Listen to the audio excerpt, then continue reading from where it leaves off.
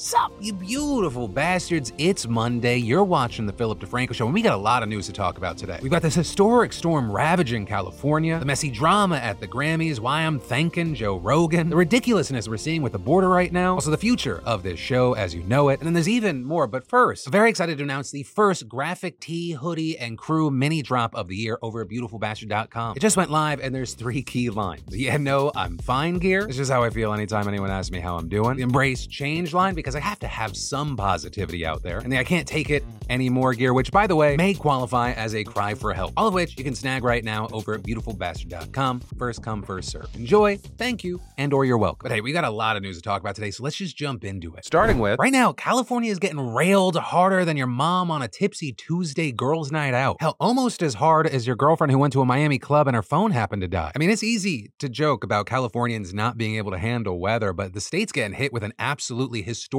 life-threatening storm right now. Huge and heavily populated parts of the state have been flooded, especially in Southern California. Getting so bad, Governor Gavin Newsom declared a state of emergency for 8 counties in the region. And that's in addition to evacuation orders in numerous places and rescue efforts being underway. Santa Barbara especially has been hit with insane flooding. Video showing streets absolutely blanketed, people and cars trudging through feet of water. They shut down the airport, the schools, some colleges. LA's also seen record-breaking rainfall. Experts saying that 8 to 14 inches of rain could fall in parts of Southern California just today alone. Which again, key context here. LA's yearly average rainfall is 14 inches. So it would normally be the total of 365 days coming down in one. And so in addition to heavy flooding, we're seeing reports of big mud and rock slides. We had flash flood warnings this morning for more than 1 million people in the LA area. With the National Weather Service specifically warning about an extremely dangerous situation and life-threatening landslides in the Hollywood Hills and Santa Monica Mountains. And all of this, where as of recording, nearly 500,000 customers across the state have lost power. And that being kind of more focused on the northern and central parts of the state, right? Because they were battered with rain, but also hurricane-force winds that knocked over trees over the weekend. While the storm has largely passed them, forecasters are warning that the greater LA region, it still hasn't hit the most dangerous parts of the storm yet. So as a result, you have top officials saying, hey, please stay off the roads unless absolutely necessary. But, and this is a big one, despite all those alarm bells ringing, we saw the LA Unified School District announcing that almost all of its 700 schools attended by 400,000 students will remain open. With the superintendent explaining that many kids in the district rely on school for weekday meals, which is a big factor in his decision to keep the schools open. And noting that students who can't get to school were also given access to remote learning resources. But hey, we're gonna have to see how the next 24 hours play out, and so in the meantime, please be safe out there. And then, let's talk about this Grammys drama that's still boiling over. And all of it's been largely split up into 3 different camps. The Yay Taylor Swift, the Fuck Taylor Swift, and the Yeah Jay-Z Talk Your Shit groups. Because Taylor won big. She got 2 trophies for her Midnights album. With those, when she won her first award, she announced she had a new album coming out. And then, when she won the biggest category of the night, Album of the Year, it made her the first person to win that award 4 times. And while the Swifties were a buzzin', others were throwing their tomatoes. Some not happy about the album announcement, with hell, even outlets like the New York Times writing, she took the event, which bills itself somewhat grandiosely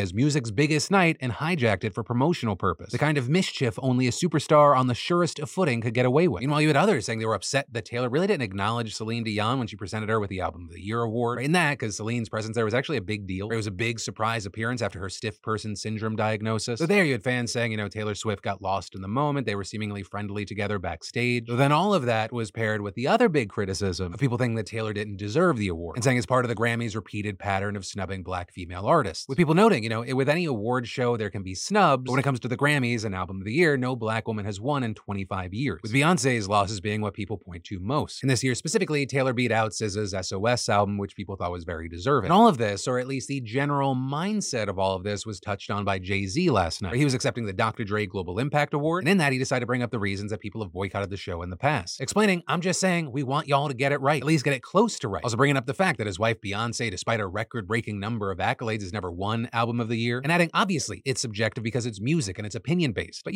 some things you know. And then saying he doesn't want to embarrass Beyonce, but she has more Grammys than anyone, and she never won Album of the Year. And saying, even by your own metrics, that doesn't work. Think about that. Most Grammys, never won Album of the Year. That doesn't work. While Jay-Z didn't call anyone out specifically, it was more the Recording Academy at large. You had a number of people saying that Taylor's win just further proved his point. And even the Los Angeles Times saying Jay-Z spoke the truth at the Grammys. The rest of the show made it sort sorely obvious. But ultimately, with all that said, I'd love to know your thoughts here. On either of the two situations near the end, they're both kind of connected. But yeah, whether it be this story or honestly anything that stands out to you today, I always love to hear from you in those comments down below. And then I gotta thank Joe Rogan and Spotify right now. Because last Thursday, we did this whole 10+ minute deep dive into the world of podcasting, what the future is, talking about the firings, how Call Her Daddy's no longer exclusive, wondering what's gonna happen with Rogan. And they saved me from having to reshoot that story that I actually had ready for 3 weeks by waiting till the day after to announce that Joe Rogan got a brand new deal with Spotify, with it reportedly being worth up to $250 million over several years. And the specifics here were interesting, right? Because that includes an upfront minimum as well as an ad revenue sharing agreement. And very notably, Spotify will distribute it to other platforms, with video even going to YouTube. And so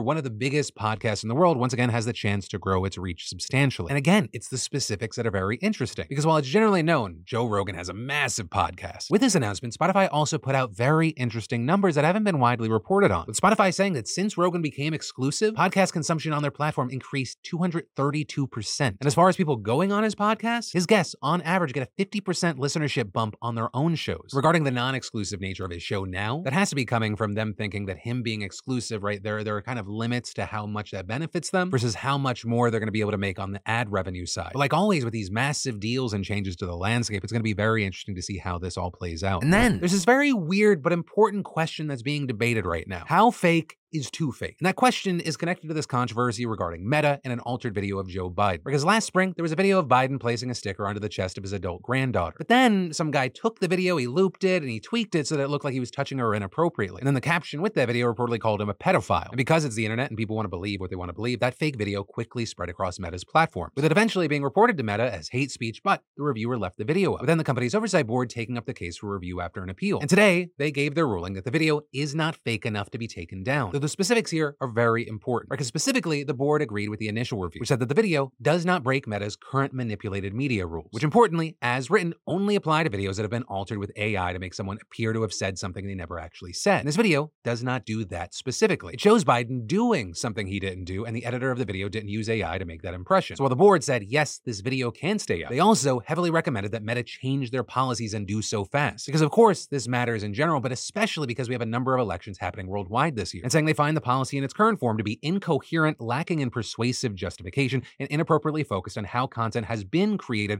rather than on which specific harms it aims to prevent, for example, to electoral processes. And the board's co-chair, Michael McConnell, saying in a statement, as it stands, the policy makes little sense, and adding, the volume of misleading content is rising and the quality of tools to create it is rapidly increasing. Platforms must keep pace with these changes, especially in light of global elections during which certain actors seek to mislead the public. While the board is recommending that Meta expand their policy in the ways that we've talked about, they also recommended that provided it doesn't violate other rules about harmful content, that Meta should leave manipulated content up and just slap a warning on it. With McConnell saying in most cases, Meta could prevent harms caused by people being misled by altered content through less restrictive means than removals, and saying this would allow for greater protection of free expression. But with all of this, big key thing, just because the oversight board said that these changes should be made, it doesn't mean that it's actually going to happen. While Meta has said they will publicly respond to the board within 60 days, they're not obligated to make any of these changes. And then we're gonna get right back to more news that you need to know. But first, I gotta thank a sponsor of today's show. Because for any of you focused on getting your business off the ground, creating a place to share your homemade goods, or even a personal blog, I got a great solution for you. And it comes from, and I want to thank the fantastic sponsor of today's show, Squarespace. And y'all know I've been partnering with Squarespace for years now, and I have to say, it is just so easy. There's nothing to install, patch, or update ever. And creating a beautiful website with Squarespace's Fluid Engine is so easy. You just drag things where you like, no coding necessary. And if you need a starting point, Squarespace has a bunch of great professional templates. You can even sell your own custom merch easily. Squarespace will handle all the production and shipping. Plus, with Squarespace, you get access to all their marketing tools and analytics, and their award-winning customer care team via email or live chat 24/7. So go check it out. See why so many others love it. See why you're going to love it, and start your free trial today over at squarespace.com/Phil. Just make sure you enter an offer code Phil to get 10% off your first purchase. Let's let them know we sent you. And then for one of your final stories today, I want to share some good news. Because y'all, I'm aware sometimes the news is just a fucking hellscape. So when we get wins, even if like in an ideal situation, you wouldn't need that win, we should talk about. And today we're talking about wiping away all your medical debt. Because that's what we just saw Connecticut Governor Ned Lamont try to do in his state over the weekend, announcing that his government will contract with a nonprofit that buys medical debt from hospitals and forgives it for 1/100 of what it's worth. So what that means is he's using $6.5 million in COVID relief funds from Biden's America Rescue Plan to wipe away $650 million in medical debt for some 250,000 Connecticut residents. And if you live there and you're finding out about this because of my show, you're asking, okay, how do I sign up? This is amazing. Is there paperwork? Do I have to jump through hoops? No and no. You just receive a letter in the mail as soon as this summer telling you how much has been paid off. And all you got to do to qualify is have medical debt totaling at least 75% of your annual income, or have a household income up to or below 400% of the federal poverty line. With the goal of all this to be to remove that weight off of people's shoulders, hopefully free people up to buy a home, start a business, or get an education. With the governor telling Good Morning America, this is not something they did because they were spending too much money.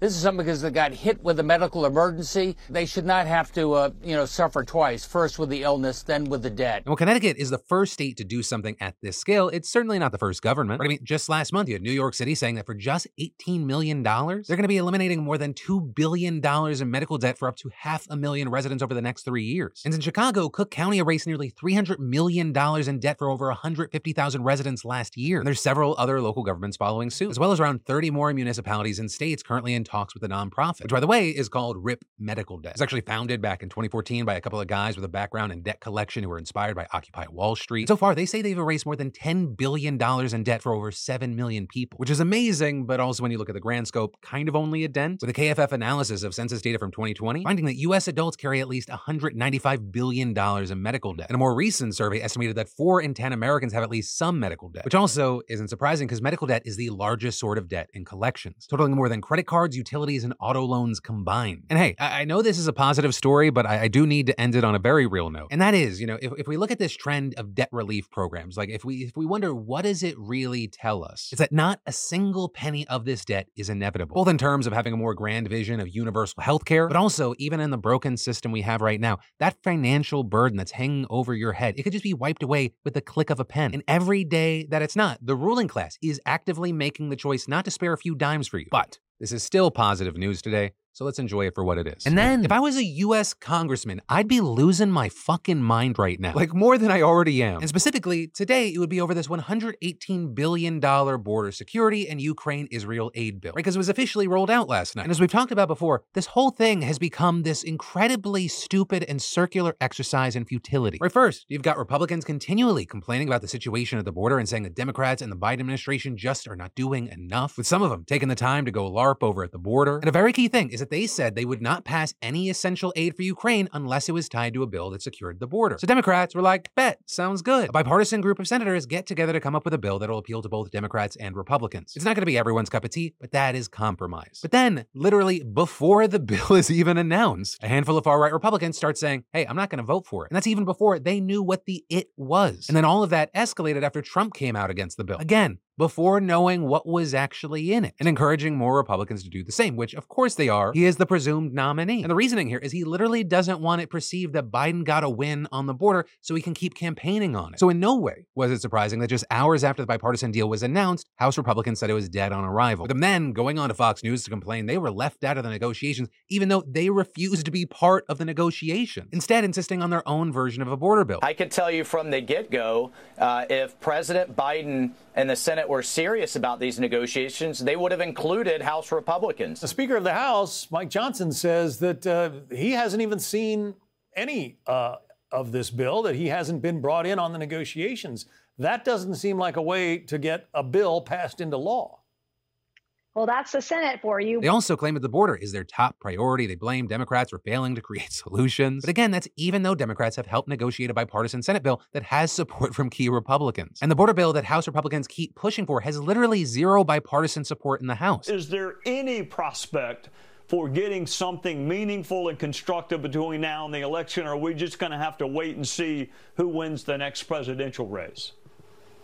That would be up to Democrats. I mean, Republicans want to secure the border. This is the top priority. I've said in conference that I would not only vote for, I would promote a bill that funds Ukraine to help the Ukrainian people, but also secures the border. But I'm not going to vote for a bill that is going to hamstring a future president. And that's kind of the main argument that we've seen from Republicans against the bill, right? That it really doesn't go far enough for them, and they just want everyone to adopt the partisan House immigration bill. Others also saying the legislation will just incentivize more immigration, painting it as an open border and amnesty bill. Although very notably, we saw experts and Republicans actually involved in writing this bill pushing back against that, saying that it actually includes a lot of major GOP asks and concessions from Democrats. And so with this, we've seen a lot of people condemning Republicans for undermining the bill, criticizing the hypocrisy, claiming they don't want actual solutions, saying rather than actually caring about America, it's more about making Biden look bad. And importantly, though probably not big enough, it's not coming from just Democrats. We've also seen some conservative voices speaking out, including Representative Dan Crenshaw. The height of stupidity is having a strong opinion on something you know nothing about. I'm extremely disappointed in the very strange maneuvering by many on the right to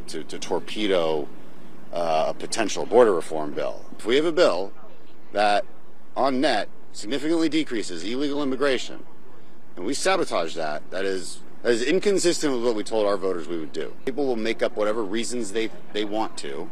There's a number of them, I'm sure.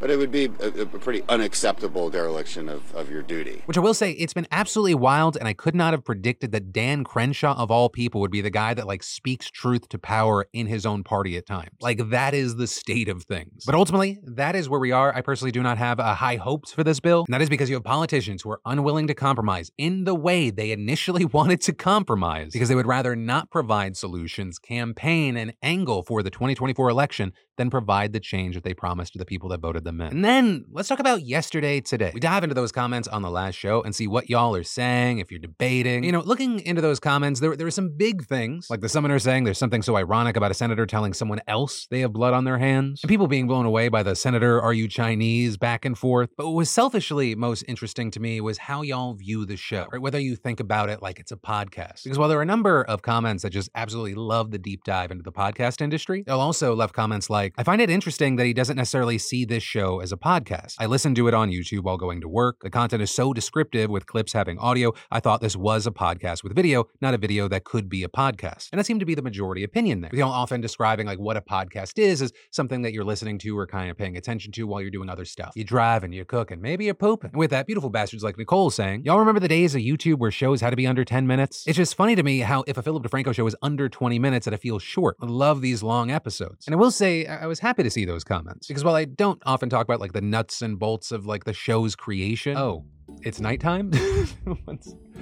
Wait, I was magically transported. Back home. Back in December, I was really wondering, what do I want the future of the show to be? And I kind of saw two options. One, we go more single topic videos. You might get 2 to 3 videos a day. Some of those videos might be 2 minutes, 5 minutes, 8 minutes. Or we really lean into the idea that this is a daily news podcast. And last Thursday, I think, kind of touched on what I want for the future of the show. I think without filler, especially if we expand the team a little bit, we can do 25 to 45 minutes. Oh my God, that number scares me. But we could reasonably and repeatedly do shows like that, which then opens up more ad inventory, makes everything that much more viable, all while still including time codes on the show so people can jump to stories they might be more interested in, all while at the same time still uploading individual stories to PDS news clips. But again, this isn't happening tomorrow. This is more explaining the path I would like the show to take, with me making small incremental changes that get us there over time. I mean, like Nicole even said, remember, this show actually used to be a 2 to 3 minute news show. We didn't get to 15 to 30 overnight. I'm a toe dipper, not a cliff jumper. But that is where I'm going to end today's show. Thanks for watching, commenting on, and sharing the show. But hey, I love yo faces, and I'll see you tomorrow.